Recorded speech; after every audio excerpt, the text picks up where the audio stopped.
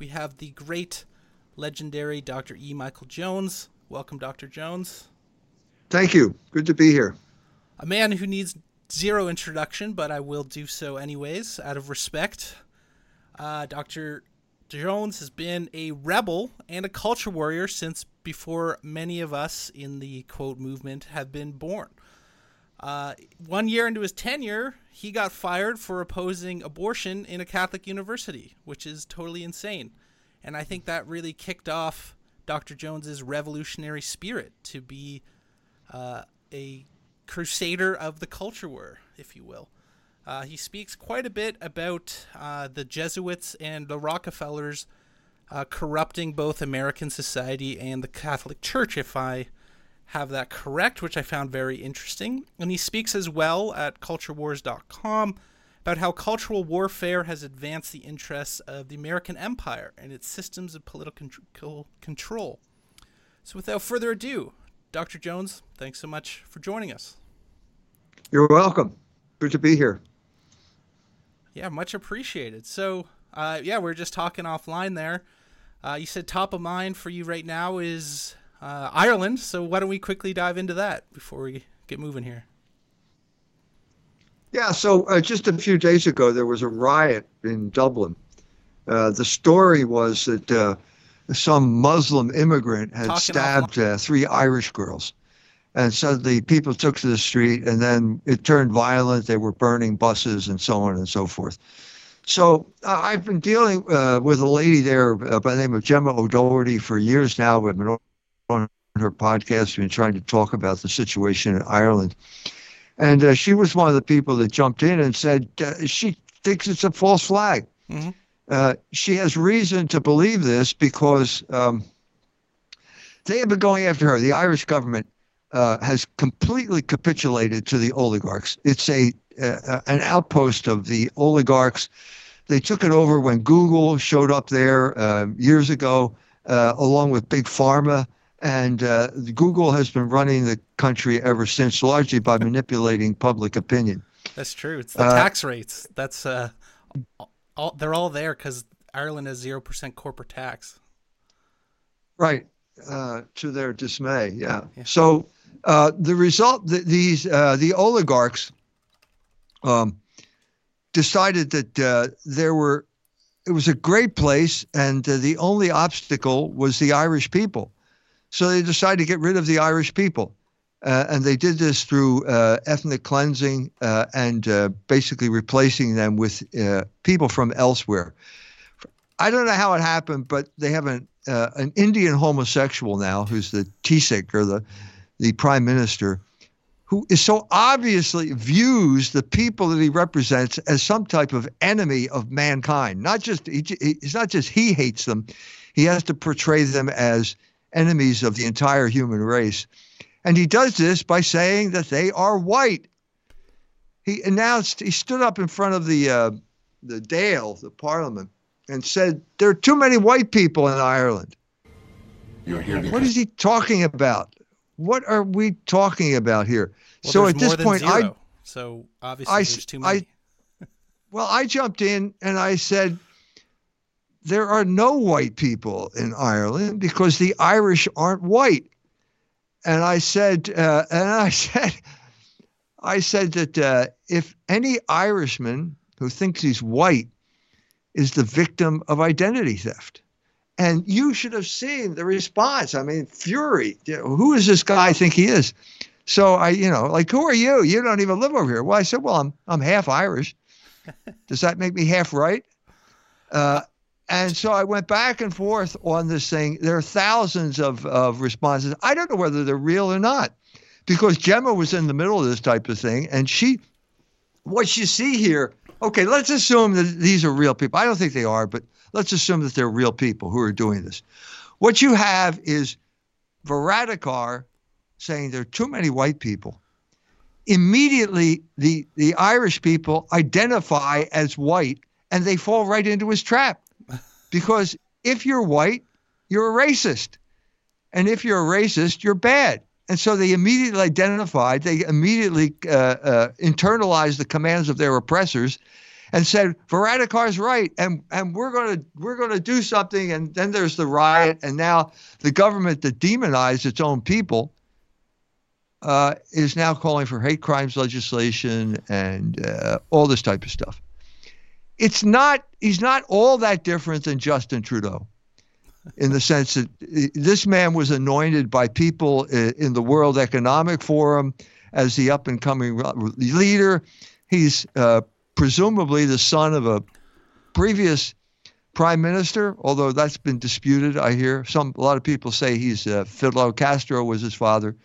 Yep. His mother was one hot chick in the 1970s. I remember this. She would go to Studio 54 in New York and disco the nights away with people like Mick Jagger. Yeah. But what he learned was that you never get anywhere by representing the interest of your own people. You only have a career if you represent the interest of the big, powerful people, the people who have money. And that has become pretty much the paradigm for the entire world. Yep. Now, I can think of a few exceptions, like Mr. Orban in Hungary. He seems to be interested in representing the interest of the Hungarian people. But for the most part, that's the only example. Everyone else is representing anybody but the people that they say they're representing. So the classic example, as of the day before yesterday, is this guy, Javier Milei from Argentina. This guy should be in therapy. He's got serious psychological problems. He identifies with his 4 dogs. He has a psychic communion with one of his dead dogs. How did he win this election? It's very simple. He got the approval of the Jews in Argentina. And then he started talking as if he were a Jew. And then as soon as he got elected, he rushed up to New York to say a prayer at the tomb of the Jewish Messiah, we're still waiting for this guy to come back from the dead. It only took Jesus 3 days to come back from the dead. This guy's going on years now. But Menachem Schneerson, a classic example of what we're talking about, where the first thing that any elected official has to do now is swear allegiance to Israel and not to his own people. How do we get in this situation? I mean, Dr. Jones, if you're a good Christian, obviously you support the Holy Land, no? What's that got to do with anything? Or I do believe that Jesus Christ walked in that land, but I think it's now been taken over by a bunch of thugs from Poland. I don't mean to defame the Polish people. These are Jews from Poland who came and basically engaged in terrorism and ethnic cleansing to gain control of the country, and they've done nothing other than that for the past 75 years. And the latest example is what they're doing now to the Palestinians in Gaza. War crimes against innocent civilians, women and children in Gaza. Well, don't they just have to break a few eggs? That's what Lenin said. That's what Lenin said. Yeah, no, it's craziness, and I really want to get into that. First, though, taking a few steps back, I want to thank you for I think the single biggest contribution you've made to American political landscape is calling America one big gay disco. I love your intro. And so can you speak to that? Why you put that in your intro? Yeah. Well, my assistant Mike Bajakis made that video. Legend. So he deserves the credit. But I was inspired because I went to Berlin. I lived in Germany from 73 to 76. And then people called me over. They wanted me to give a speech. So I showed up in Berlin for the first time since 1975. And needless to say, it's completely different. The wall has gone, except in certain parts as a kind of historical memorial. And I was there at basically the center, which is that big gate, the Brandenburger Tor. And right next to it is the American Embassy. So, good, the American Embassy. And I'm looking in there, and there's the Berlin Bear. I'm just looking into the lobby. The Berlin Bear is the symbol of Berlin, and he's wearing the gay banner. He's wearing the rainbow flag. So I thought, well, this is interesting. I didn't know the Berlin Bear was a homosexual. Who knew? But Then there's a plaque beside it, and it says that this is in memorial of the Pulse Disco shooting in Orlando, Florida. Right. That was a gay disco, and I suddenly, wait a minute, this is the official installation of the United States of America, and they are putting this flag up because to celebrate or not to commemorate the shooting at a gay disco. And I thought, well, America's one big gay disco.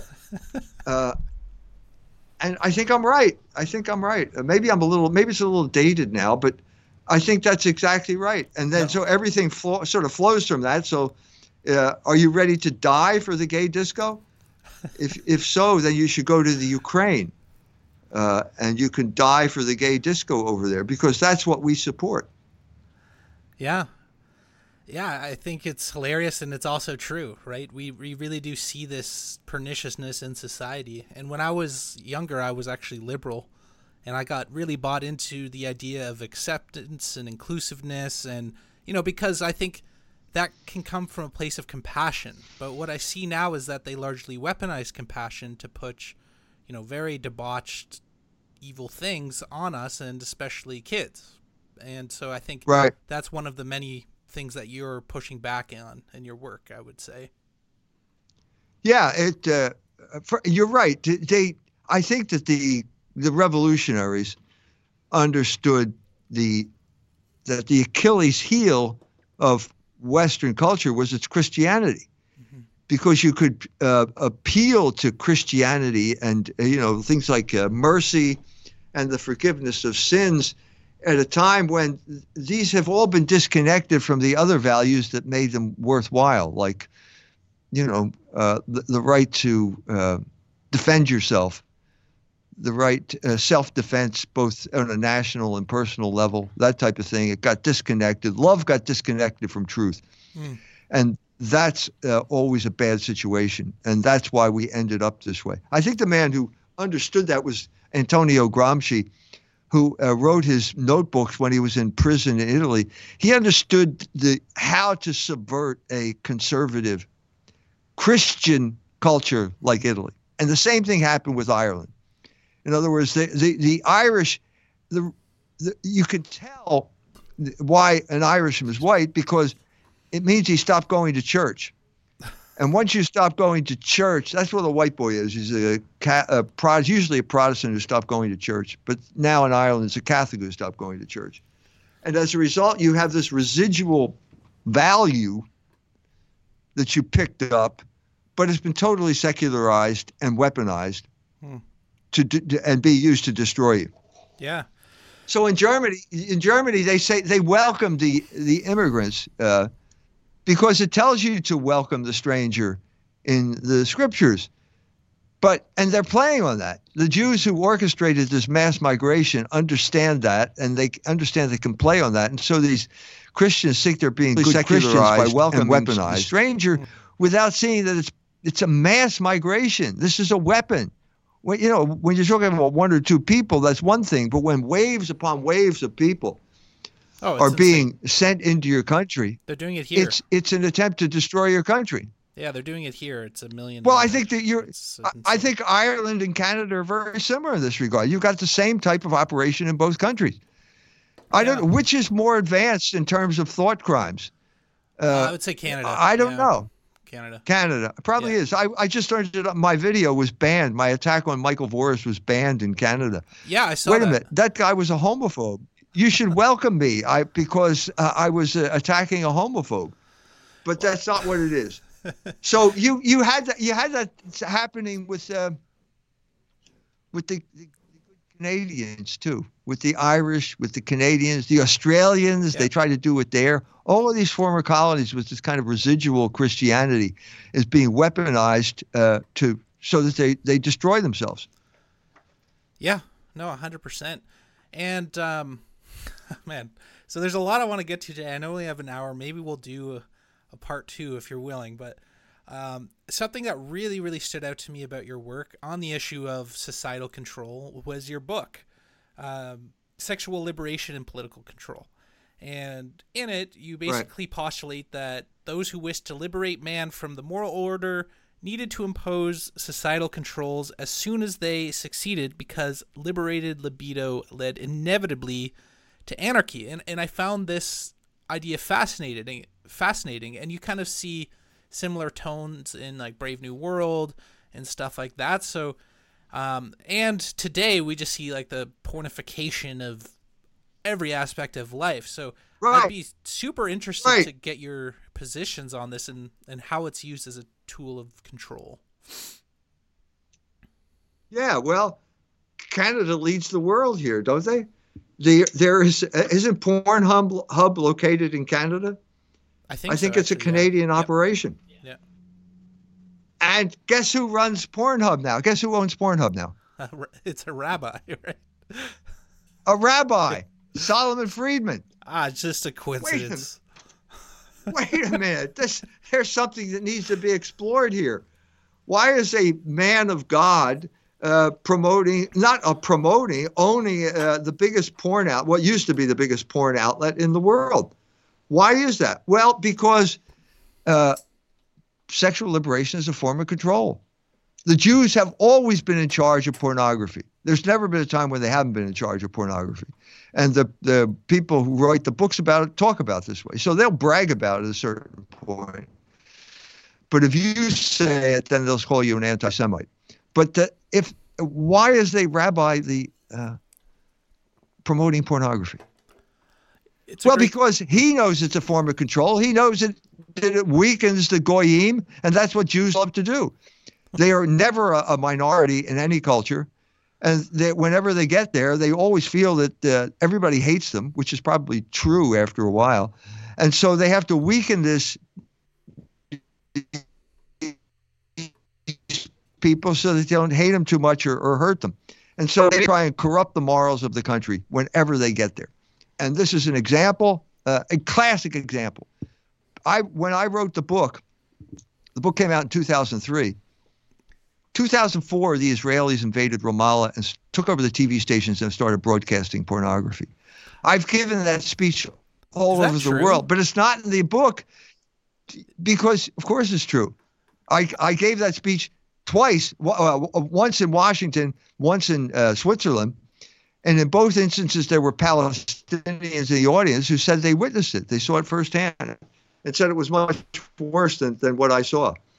But that I couldn't include in the book because the book came out 1 year before it. But what happened is that the Israelis vindicated my thesis and proved that I was right by doing that. Wow, incredible. Yeah. So what do you think is the mechanism? Is it just that they're focused on this so they're not having kids? Is it that it's a spiritual attack? Why do you think this harms society so deeply? Saint Augustine said a man has as many masters as he has vices. Okay. And he said that to warn Christians so that they would avoid vice and by being moral people, by following the moral law. But if you think about it, it's a formula for control. Because if you're interested in mastering someone, then you would take this and say, oh, I guess I promote vice. And that's exactly what happened over the period of time that I described in that book, beginning with the French Revolution, with the Marquis de Sade. What you have is basically 200 years of more and more sophisticated forms of control because they get inside you. So what they do is they take your desires. We all have disordered desires because of original sin. And what these people do is they say, well, we're going to manipulate those desires, but we'll call it freedom.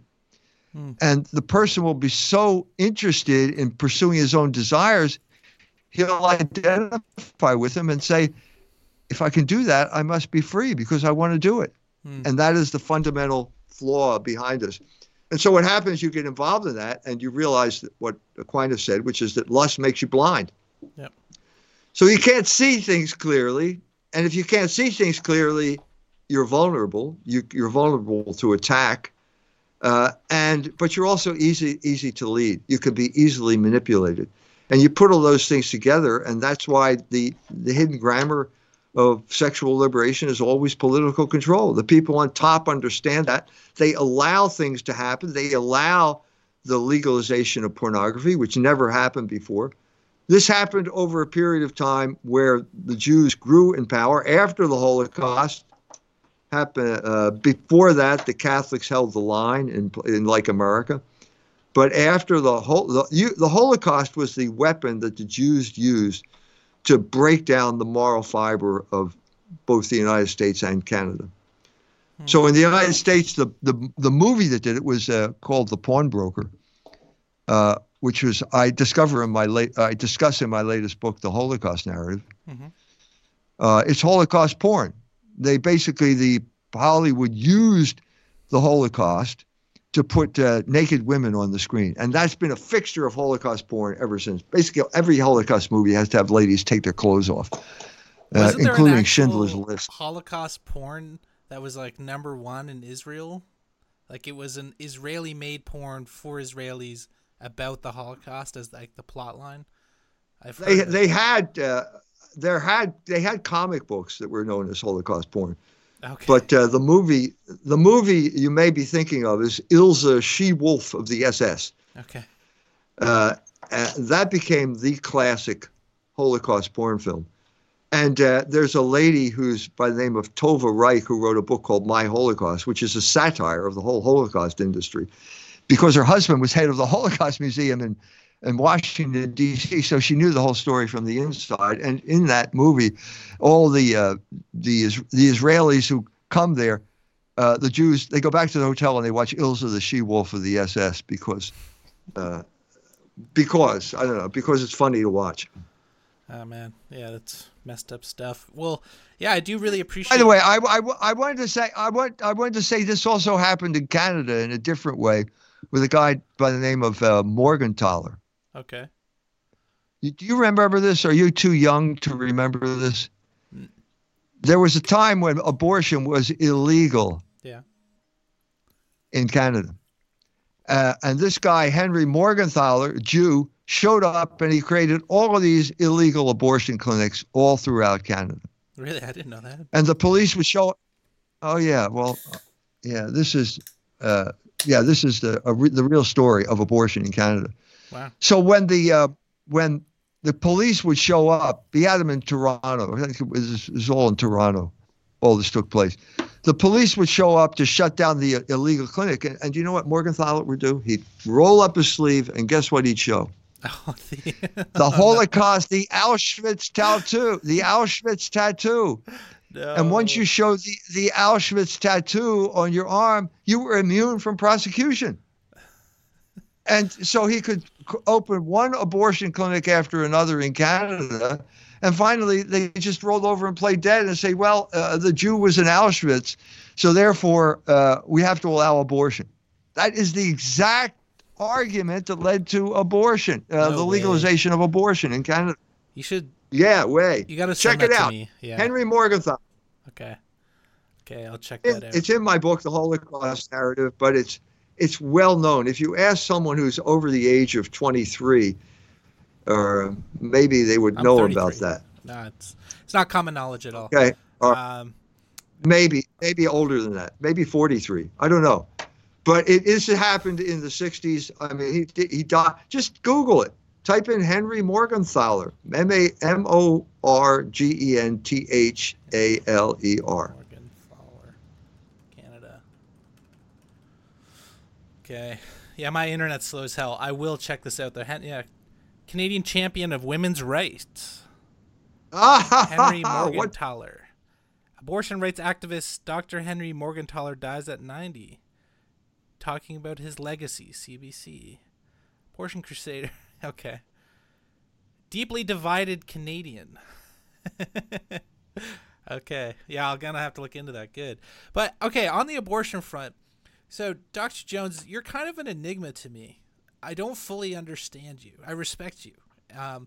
But on the Catholicism thing, right? So you speak about abortion in 1979 and you get kicked out of basically the your Temple College, and then No, wait, stop. I received my PhD from Temple University in 1979. Okay. That's a secular state university in Philadelphia. Okay. Then I got a job teaching at St. Mary's College outside of South Bend, Indiana, across the street from Notre Dame. I was given a tenure track position in American literature. Okay. And that's where I got fired 1 year after I got there for being against abortion. Right. So I just find that absolutely incredible. And even back in 1979, and when I look you up, you're either being criticized by the ADL or other hate groups, or it's Catholics saying that you're totally insane to fight against the LGBT and trans and gay stuff. So, I mean, are you basically a Catholic in exile now, or like where are you at there? Yeah, that's a good way of putting it. I'll give you an example, recent example. I was invited to Dallas to speak. So the people who invited me rented the Knights of Columbus Hall. I am a Knight of Columbus. That is a fraternal organization, which means you're supposed to be brothers. You know what I mean? Yeah. I don't have to win the Nobel Prize to become a Knight of Columbus. Just show up, be a Catholic guy. Well, they put on the Catholic website. The Knights of Columbus called and canceled my contract. They violated my contract. This is violating the law here. I'm a Knight of Columbus. Why are you doing this? I'll tell you why. Because you're right saying that I am in a sense a Catholic in exile. I'm a Catholic in good standing. I belong to a parish here in South Bend, Indiana. There's no question about my bona fides as a Catholic. But if I show up in Dallas and people go to the bishop, somebody complains to the bishop, you know what the bishop will do? He will Google my name. And if you Google my name, the first thing that will come up will be the ADL's attack on me. So the ADL now has, they determine whether I am a Catholic in good standing. The Jews determine whether I'm a Catholic in good standing. Yeah, I've seen you talk about that. So, but at least with your church, you guys are cool. Like, if they support you, they know what you're doing. Are they supporters of you? Do they tolerate you? Do they think? Yeah, I know the pastor. I spent 6 weeks in India with the pastor. He's an Indian. Yeah. He supports me. Of course, he supports me. Okay. I'm a Catholic in good standing. I'm a member of the parish. Okay. Now we can get into the story here. The Jews rattled the bishop's cage. There was someone who worked for Camera by the name of Dexter Van Zyl. Camera's a Jewish propaganda outlet. Okay. And he's a paid character assassination. So he wrote to the bishop, and the bishop wrote a letter about anti-Semitism. And in the original version, he mentioned my name. But before he'd done that, he had asked an assistant to read all my work, and the assistant handed in a report, and he said, Jones is not an anti-Semite. And if you put this in, I'm resigning. So he took my name out of it and published the thing. And then I saw he shows up at our parish, and we're just talking as if it's old times, and we're buddies again. So I'm obviously even in good standing with the bishop now. So that's okay. What you're seeing here is this type of conflict here between the church and the world. Why is the church adopting the world, I mean the ADL, the Jews who run our country? Yeah. Why are they adopting those values? Well, you've laid out a few times or kind of hinted that it's the Jesuits, and I just want to set this up. So I was formerly in Seventh-day Adventist. So they taught basically, I don't know if you know this, but they think that the the Catholic Church in its current manifestation is the Antichrist. And I've also heard you talk about the Jesuit infiltration of the current Catholic Church in Rome too, I believe. And so, I would just be interested to get your positions on that in terms of, like, do you think the current Catholic Church and the Pope and all of that is been infiltrated by Jesuits? And maybe you could dig into that. Yeah. Have you been to Berrien Springs? No. That's the Vatican for the Seventh-day Adventists. That's the headquarters of Seventh-day Adventism. Yeah, I never went. And it's like 10 miles north of here. So what am I talking about, the Jesuits? There's a thin line here, okay, because I can complain about the state of the church, and if I do it in a certain way, I'll drive people away from joining the Catholic Church, which is not my intention. Yeah. So the church is a supernatural institution. So in a sense, it can't fail because it's supernatural. The fact that it still exists is a sign that it can't fail, because there have been so many sinners and incompetent people in the church over 2 millennia that they would have destroyed it a long time ago. And that's precisely what the Pope said to Napoleon when Napoleon said he's going to destroy the church. The Pope said, if we bishops haven't done it yet, you won't be able to do it. So there's always this dual nature here of whether it's a supernatural institution run by men who are sinners. And there's always going to be some type of conflict here.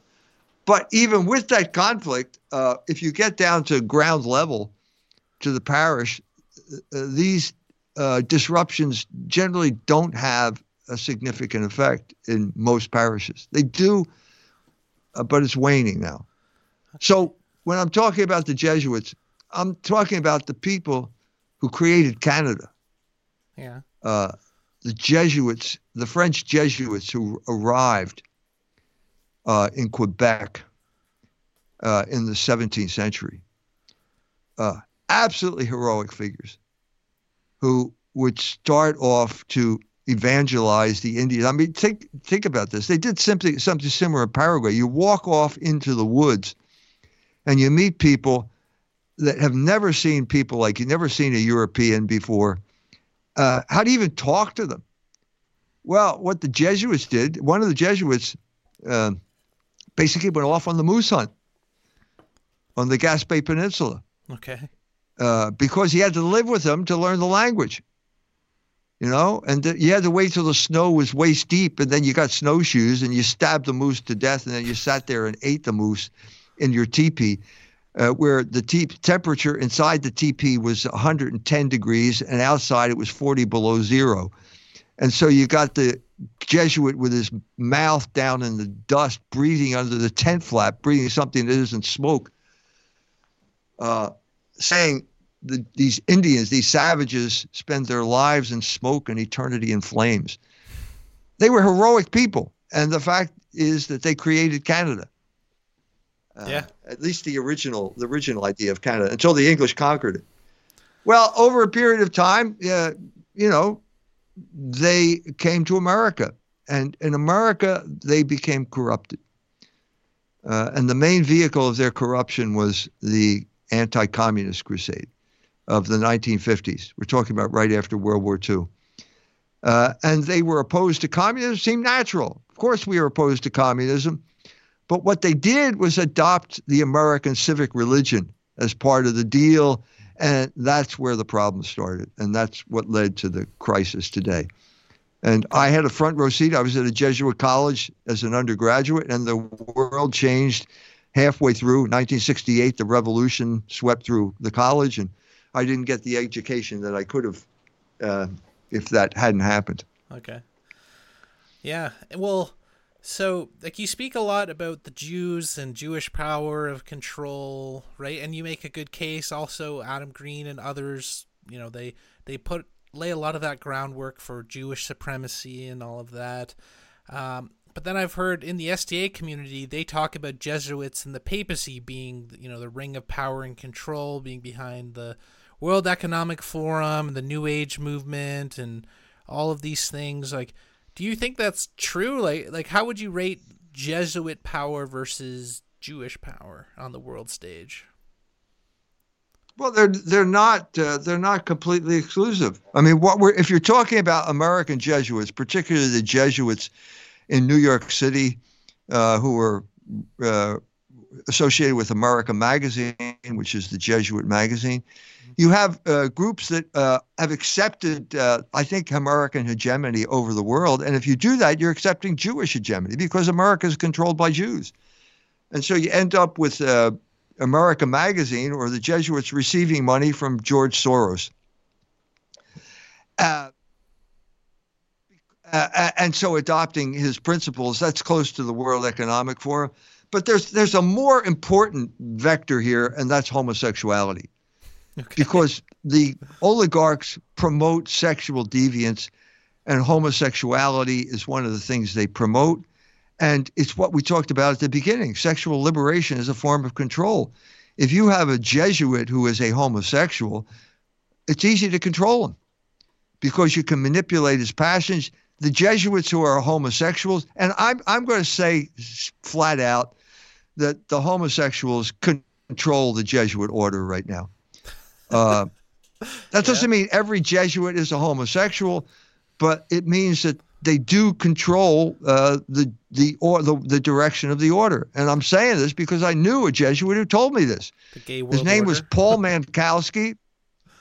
Paul Mankowski was a brilliant guy, a Jesuit. He grew up here, not far from where I live now. Mm-hmm. And he told me this. He told me basically that he was being persecuted by the order, that he was being held back, even though he should have had a prominent position in the order. Wait, for not simply being because gay? of his education and because yes, he was persecuted gay? For not being gay. No, wait a minute. I'm saying you have to go along with the agenda. You have to approve it. You don't have to necessarily be a homosexual, although that would probably help. But you can't criticize homosexuals or you can't contest their hegemony over the order. That's the crucial issue. Okay. And he was blacklisted because of that. Wow. Well, like when you get into a lot of, studying secret societies generally, they talk not just about homosexuality. I mean, it goes a lot deeper with, child stuff and you know what I'm talking about. I don't want to get too graphic, but I mean, I would take the gay world order over the Pizzagate world order. Any comment on that? Because it seems above. Why are they different? They're the same thing, right? They're the same thing. Oh, so you don't like separate the two, or you see it as just as pernicious? No. Like, okay. Yeah, I mean, it's the same thing. I mean, to draw this artificial line at the age of 18 and say that if you're over the age of 18, it's the most noble thing you can do. But if you're one day under the age of 18, it's the most heinous crime you can imagine. That's ridiculous.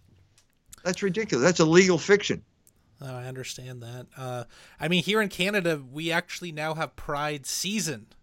So it was Pride Parade, then Pride Week, then Pride Month, and then Trudeau just literally made all of summer last year Pride season.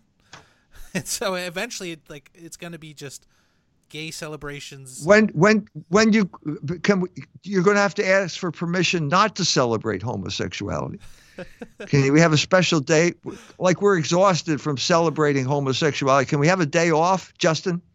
Yeah, hopefully not on his watch, though. The company's crumbling. But I mean, let's get back to this crucial moment, because Canada was the center of the universe for a while with that trucker convoy. Yep. The entire world was watching it.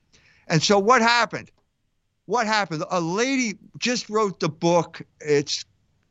I wish I had her name, because I just did a review of the book in Culture Wars magazine. A Canadian lady wrote a really good book about what happened. Yeah, Tamara Lee. So the truckers show up. No, she's the head of the trucker strike. This is just a journalist. Okay. Cynthia Sad. It's S-A''D. Okay. I think that's her name. Maybe is she Palestinian or something? Anyway, I don't know what, but she co-authored with some lady. Good book about what happened here. So what happened? The truckers show up. This is part that I didn't know about. There's a Jew, Bernie Farber, who runs Canadians Against Hate, a completely bogus operation, complete bullshit operation. Yep. Bernie Farber takes a walk down through Ottawa, and he looks down, and there next to the trucker's tire is a piece of paper. And the piece of paper says, Jews control the media, and then list all these people. That came from Florida. Why is this trucker guilty because there was a piece of paper next to his wheel? Why is he guilty of something that came from Florida? Do you know why? Because Bernie Farber said so. Maybe it had something to do with. I was just gonna say maybe had something to do with the swastika. So day one, on the actual Parliament, these group of Nazis came out of the actual government building that was in lockdown, and they had like swastikas and were waving them on the parliament in a restricted building, and then went back inside. And then first night on the news, it was like far right neo-Nazis on parliament. They're crisis actors. You can pay people to do this. 100%. The same thing happened here in Florida. Basically, so the guy who did this is called Handsome Truth, and he's got this group in Florida called the Goyim Defense League. I think they're double agents. So Elon Musk is fighting the ADL, going toe-to-toe with the ADL, trying to say, no, just because we have free speech doesn't mean we're anti-Semitic. The day he's arguing with the ADL, the Goyim Defense League set up a demonstration in Florida on a bridge, all with Nazi uniforms, all saying Heil Hitler. That's exactly what happened in Canada. You used the Holocaust narrative to basically destroy the people's freedom. So after this happens, after Bernie Farber does this, this lady, Yara Sachs, she's a minister, a member of parliament, she stands up, and guess what the first thing out of her mouth is? First thing she says, I have relatives who died in the Holocaust. Yeah, it's every time. That means you have to accept what she says. So you just roll over and play dead. And then she said, this is the famous quote out of this whole thing, honk honk equals Heil Hitler. Oh, yeah, I know. Yeah, you know what's going on. I like that you're keeping up on us Canadians. I appreciate that. Well, Canada was the center of the universe at that point. Everybody was watching. And so instead of Trudeau, these are my people, let me talk to them. No, he plays the Holocaust card, demonizes Canadians all as a bunch of anti-Semites and racists as a way of justifying more thought control. This man does not represent the Canadian people. No, not at all. The level of hate you cannot comprehend. It's insane. I have friends who have friends who work on his security detail, and he says it's spicy. Like they never disclose, but I think almost every day people are trying things. I'll just say that. And so it's absurd. Like and what I say, sexual liberation is a form of control. Any public leader who engages in any type of illicit sexual activity, I guarantee you he's being photographed when it happens. Yeah. I guarantee you someone's doing that, and then they use blackmail to, bring this guy under control. Apparently, he just divorced his wife. Apparently, she can't put up with it anymore. Yeah. Well, it was really funny, actually. He had a Band-Aid on his head, and in his forehead. First, it was a mark. Like, it looked like he'd been hit with an ice pick or something. And then the next day he had the Band-Aid, and he came out and said, we're getting divorced. So people joke that she threw a stiletto at him or hit him in the face. Said, finally you have to admit. Because we all knew for about 3-4 years now that they were separated. It was just, politics. So people think finally she, threw a high heel shoe at his face to make it happen or something. Yeah. Yeah. This is the rule. It's not the exception when it comes to countries throughout the world. It's the rule, and it's not the exception. And that's the political crisis that we're dealing with now. Yeah. Do you see the tides turning? Like I see more and more people becoming aware of a lot of the schemes and scams and scripts, and especially on the Twitterverse, people really waking up to a lot of the things you're talking about. Are you optimistic? Do you think we're at a turning point? Or? I am. I wrote Logos Rising is a very optimistic book. Because why am I optimistic? Because God is in charge of human history.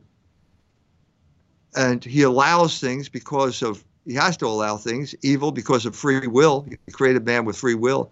But then he takes evil and turns it into good. That is the course of human history, and you can't argue with God.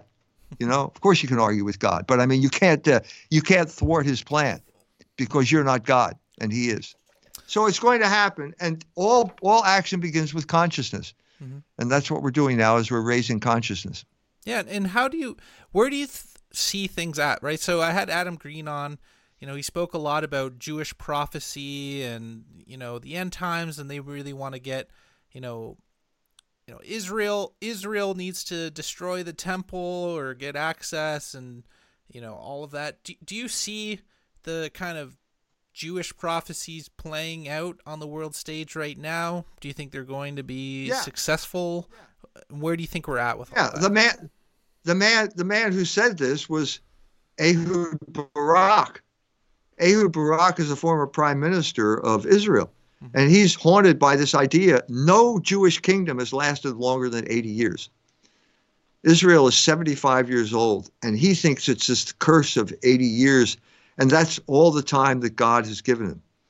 And so this leads to a kind of desperation. Like, we got to do something to thwart this curse, and the one thing they think they have to do is rebuild the temple. Yeah. And that's what set off the whole Al-Aqsa flood, Hamas attack on Israel. Yeah. It's when the Israelis went in and tried to destroy the mosque, take over the mosque as a preparation to destroying it, because the mosque is built on the foundation of the Second Temple. You think they're going to be able to pull it off, though? Because I see a lot of, the war. I think they want World War III, and man, the Arabs are being pretty chill about it. They haven't really retaliated. They've been being calm even as Israel attacks them, and then the actual spirit of people in general does not want World War III in America. People are, I'm pretty optimistic, but what do you think? They cannot rebuild the temple. There's a chapter in the Jewish Revolutionary Spirit about Julius the Apostate when he tried to rebuild the temple. And so he wanted to cut a deal with the Jews. He needed their help to invade Persia. Asked them what they wanted. They said, we need to rebuild the temple. And he said, it's no problem, we'll do it. And they brought in the best engineer in Roman Empire, Alypius.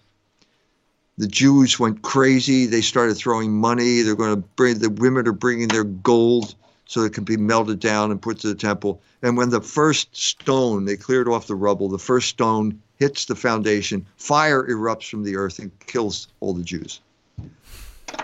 That was recorded by three people, and only one of them was a Catholic. One was an Arian, and the other one was a pagan. All three were there, eyewitnesses to what happened then. So you think that was divine intervention? Well, what do you think? I think so, because what God once destroyed, no man can rebuild. It was one of these interventions of a supernatural event in human history. Happened a number of times. The miracle of the sun at Fatima is one example. But this was God intervening in human history and telling him it's not going to work. And I'm saying if it didn't work then, it's not going to work now. But how does that apply to Israel? I mean, most Christians and Catholics do think Israel is the regathered Israel of the Bible. And why did God let that happen?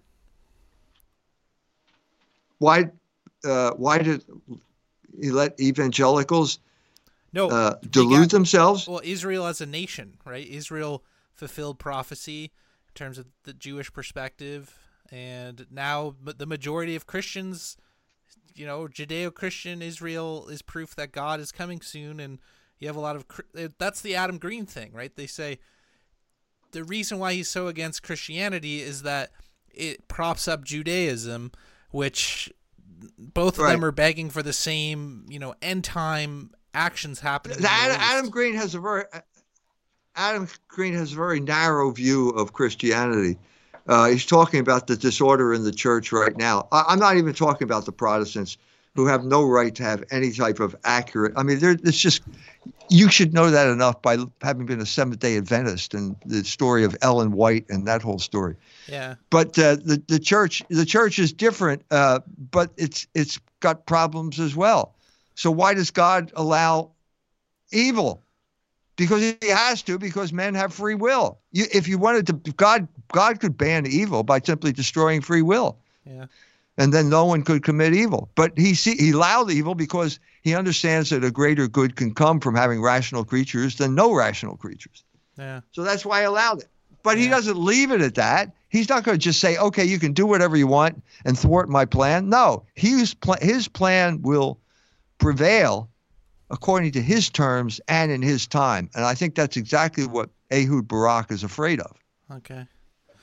Okay. I was texting with Adam offline. So if you're willing, I would love to talk to you for another segment just about like my view as a former Protestant versus Catholic, because I know virtually nothing about Catholicism. I don't know why people would be Catholics from the Protestant perspective. So I think that would actually be very interesting if you're willing. But Adam Green, Okay. Adam Green basically got me to ask you.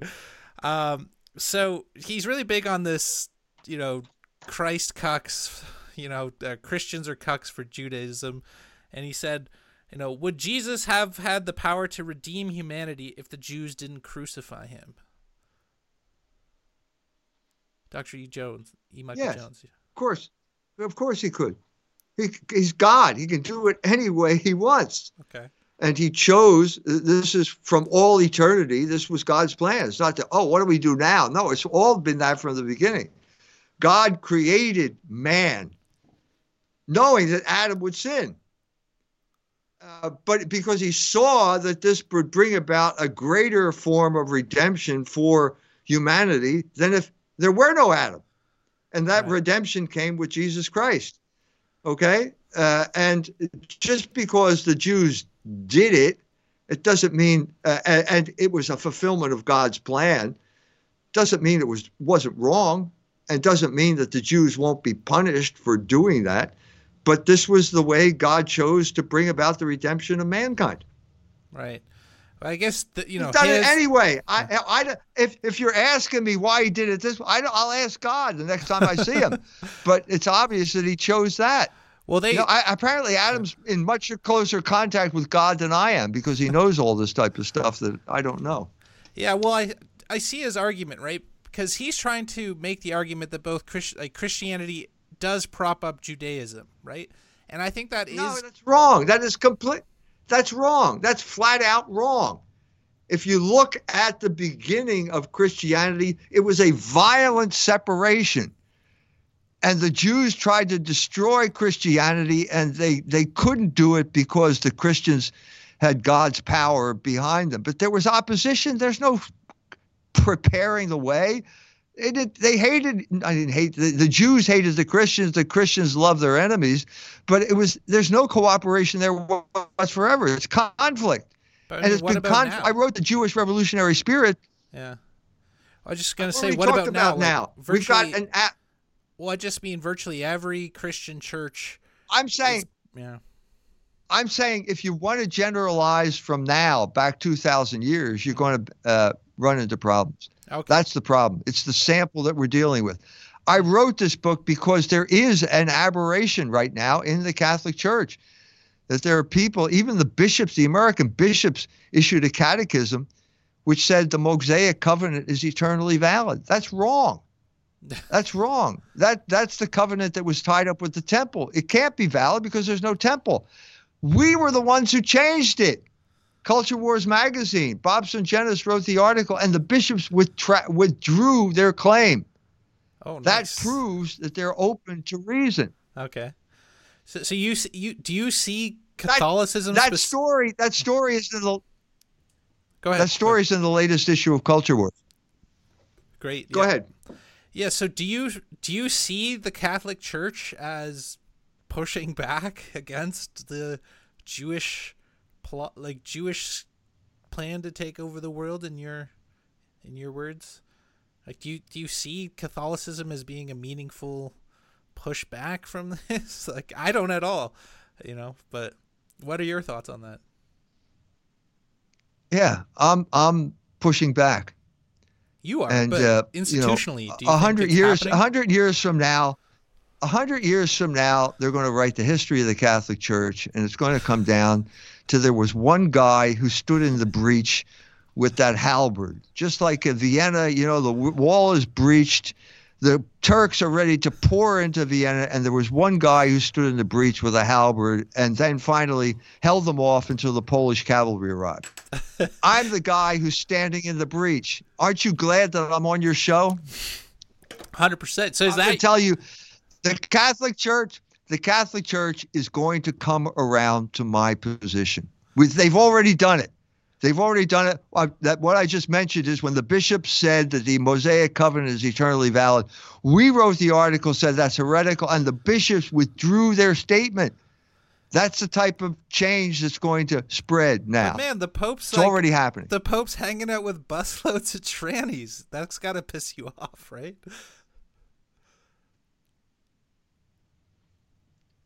Look, trannies, yeah, I understand that. But apparently he told them that there are only two sexes. Look, he went, I'll give you an even worse example. He went to Uganda and told the Ugandans to decriminalize homosexuality. All of East Africa is based on a group of people called the Ugandan martyrs who became martyrs because they resisted homosexuality. And the Pope is trying to get them to deny their own basis for existence. So what happened is the Pope left. Next day, the Ugandan parliament passed a law making homosexuality a capital crime. So that's not going to happen. That's not going to happen. I've already tried to explain to you. Disco. It's the gay disco. It's happening everywhere, even in your church, isn't it? It looks really gay to me. I'm not a Catholic, but I see you being the resistance. So are you going to stop the big gay disco of the Catholic Church? Yeah, I am. I am. That's exactly what's going to happen. Awesome. I want to be respectful of your time. Get to a couple quick questions. We was based. Can you ask Dr. Jones if he thinks ethnicity should play a role in identity as opposed to the concept of whiteness? Yes. Whiteness is, if you say you're white, you're internalizing the commands of your oppressors. That's a political construct that is used as a form of control. It's always been that, never been anything else but that. It came into existence in Virginia in the tobacco plantations to separate the Irish slaves from the African slaves.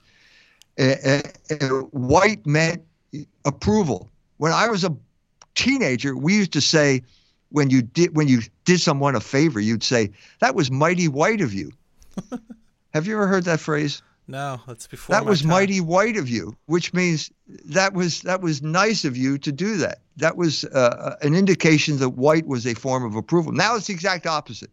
Now, if you're white, you're a bad person. But it's always been a political category that was applied, a category of the mind that was applied for political purposes. Okay. A white boy is a Protestant who doesn't go to church anymore, unless you're in Ireland, and then a white boy is a Catholic who doesn't go to church anymore. So you think race is a social construct, as the far lefties say, basically? Yes, I do. Okay. I do. I think it's a social construct that was created for political purposes of control. Okay. Okay. And final one Division for me. and control. Okay. Interesting. Go ahead. I do see that argument. My final one, and I'd love to have you on again to talk Protestant v. Catholic. I think that'd be spicy. My final question is, what motivates you? You're going every day. You're doing dozens of interviews a week. You're writing. What's really driving you? Is it just ultimately to get the cred in the Catholic Church, to have like a plaque, or what really drives you, Dr. Jones? No, I don't have to worry about that. There'll be statues in my honor all over South Bend, Indiana, right after I die. What motivates me? A desire to know the truth and to proclaim it. A desire not to be fooled. I mean, if you know the truth, you're not going to be fooled, right? Mm-hmm. And once I get what I understand as the truth, I like to share that with people because I want to help people. So I'll tell you, I was in Africa, and I'm talking about birth control in Africa, population control, to a reporter in Kenya, and she says, "Why are you doing this, Mzungu?" In other words, Mzungu is the Swahili word for white boy. Mm-hmm. And I said, because I'm a Catholic and I want to help out fellow Catholics here. And she was stunned that I would say that, because obviously you're a white guy. Why are you concerned about black people? And I said, we have some type of common denominator. I think that's it. Because if it's anything else, I'm the stupidest guy on the face of the earth, because I'm always telling people what they don't want. Why would you tell the Irish that they're not white? Why would any sensible person do this right now? If it weren't a desire to help these poor bastards out who don't know their ass from a hole in the wall because they left the church and became involved in sexual liberation. This is an act of charity. That's what motivates me. Love it. Okay, I know you got to get going, so I'm just going to end the stream here. Hopefully we can do it again, and I'll just say a quick goodbye to you privately. Thanks so much, Dr. Jones. You're welcome. My pleasure.